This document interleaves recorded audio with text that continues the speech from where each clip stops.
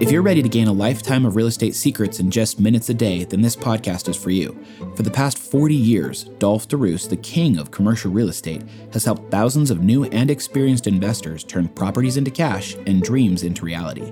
If you're ready to make more money, do bigger deals, and reach greater levels of wealth through real estate, then we have exactly what you need on Buy Big with Dolph DeRoos.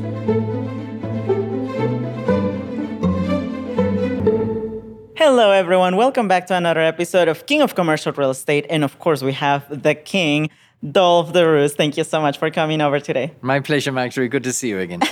And today we're going to be talking about commercial and residential. I know that you're in the commercial side of things, but in the case of commercial and residential, is it possible to have them both on the same property? Oh, yes. In fact, often that is called mixed use. Mixed meaning both residential and commercial. And interestingly, it's not very common here in the States, but in most parts of Europe, they grew up on this notion that you live and work in the same place. In fact, very often you get buildings that might be 4 or 5 stories high. There's commercial on the ground floor, coffee shops, restaurants, retail stores, you name it. And then above that, you've got residences. And that's how it is that people can spend a whole week in a city like Paris or Amsterdam or whatever and not really need a motor vehicle. Whereas here in the States, we tend to live in suburbs that have only residential accommodation. And even for me, to get a bottle of milk, I need the car because there's no corner grocery store or convenience store walking distance from my home. And I think that applies to just about everyone, not everyone in the States, but most people. So yes, it's a very common notion, but probably far more common overseas than here in the US. Gotcha. What are some of the countries that you have seen it personally being done in Europe? Oh, gosh, just about all over Europe. I just had a week in Barcelona, which, by the way, for anyone who hasn't been there, that is one of the most architecturally stunning cities there is. Although I guess they all are. Vienna, Prague, you name it, Amsterdam, Paris, they're all stunning and beautiful. But it's very common there. Again, commercial on the ground floor and then residential above it. So all over Europe, this is very common. And in the case of the financing, because I know that for residential homes, there's a certain type of financing, there's another type of financing for commercial. How do banks deal with having both types of real estate within the same property? How do they deal with it? Well, the way it works in Europe in general is there's not one owner of an entire building, which might have 5 floors in it, with, as I said, commercial on the ground floor, and then 4 layers of residential apartments. It tends to be that they're sold individually. So the residential units are condominiums and they're sold individually. So when you apply for a mortgage for that, you'd go through a residential lender or a residential mortgage program. And if you were to buy one of the commercial units on the ground floor, then you'd go through a commercial lender.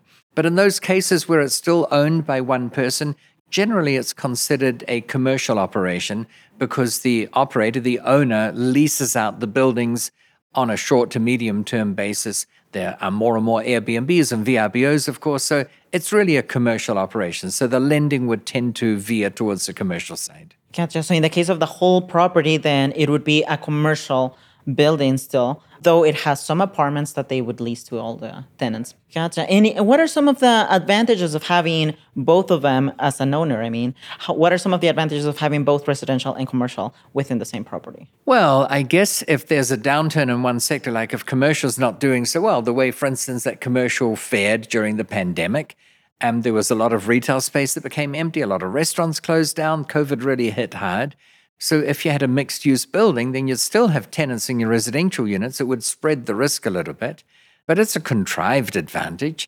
I think one of the advantages is that people who occupy both the commercial and the residential space know that they're living in a community where you don't need a car. You know, most people would still have one. They just don't need it for every small journey. So they walk around a lot more. So I think it's a lifestyle thing. It's a fun way of living. In fact, when you're used to the environment we've got here in the States, which I love, by the way, I live here by choice, but then you see this and experience it in cities like Prague and Bratislava and all the other European cities, there's some part of me that says, man, this is a good way of living. I wonder whether we should try introducing this more and more in the US. Gotcha. You did mention, though, that it's more common in Europe. Have you seen any buildings doing this on the US as well? Oh, yes, it's becoming more and more popular. So I live in Phoenix, Arizona, and it's very much a suburban city where, you have suburbs that you drive to. But for those people that are familiar with Phoenix, there's a place called Kierland, which is very popular. It's got about 5 or 6 high rises now, medium rises, 10, 12, 15 floors.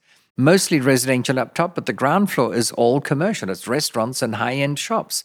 So I think people are seeing the value of that. And those people I know who live there, they absolutely love it, and they wouldn't want to change anything. They wouldn't want to go back to living in suburbia and having to get in the car. And you think about it, you can go to any of, 24 restaurants or bars or whatever for cocktails or a meal or a snack or lunch or dinner.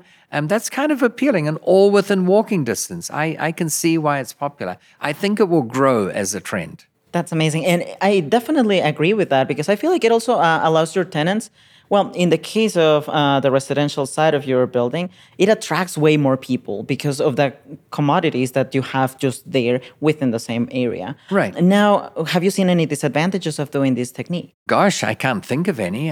Everyone I know who lives there loves it, but I guess if they weren't inclined to love it, they wouldn't choose to live there. So it's not an unbiased sample. When you ask people who live in one of these things, how do you find it? I haven't heard anyone say, I moved into one of these and I regret it. Oh, I wow. have heard of one complaint, though, come to think of it. Oh, no. Yeah, and I heard about it in the last week from a woman who lives in one of these.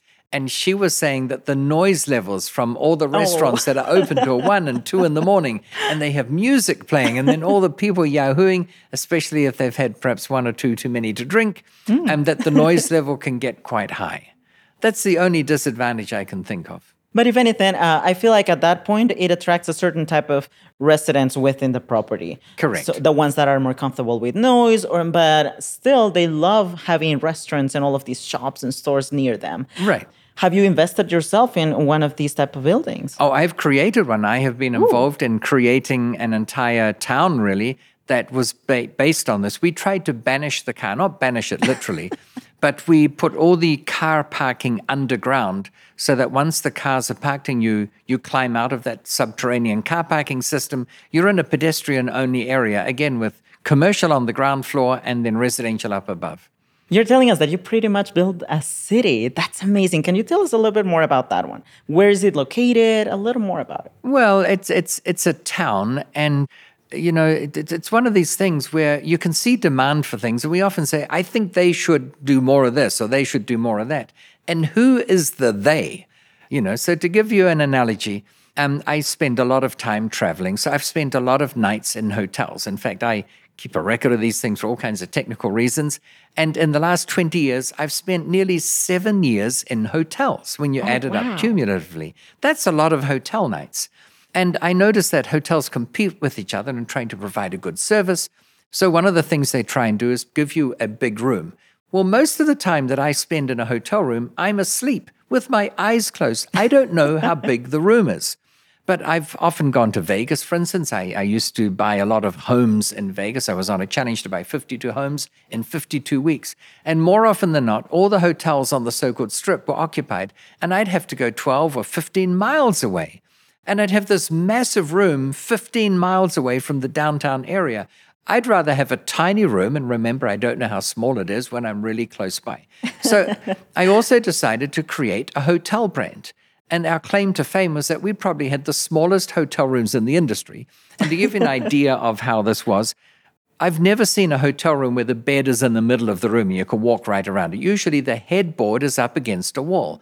So my theory is, why not have a side of the bed against a wall as well? And you might say, well, if it's a double bed, that means that the person sleeping, in this case, next to the wall, would have to climb over the person not sleeping next to the wall to get out in the middle of the night. And my retort to that, or my answer would be, well, if you're in bed with someone that you wouldn't enjoy climbing over, having them climb over you, then you probably shouldn't be in bed with them anyway. So I thought that's not a disadvantage. And then I thought, why not put the foot end of the bed against a wall as well? My point is, these rooms were tiny, 280 to 350 square feet. That is really and tiny. Yet, because the rooms were so small, we could retrofit these rooms into commercial buildings in the center of downtown areas of cities that other hotels couldn't even think of putting a hotel in because the rooms would be too small.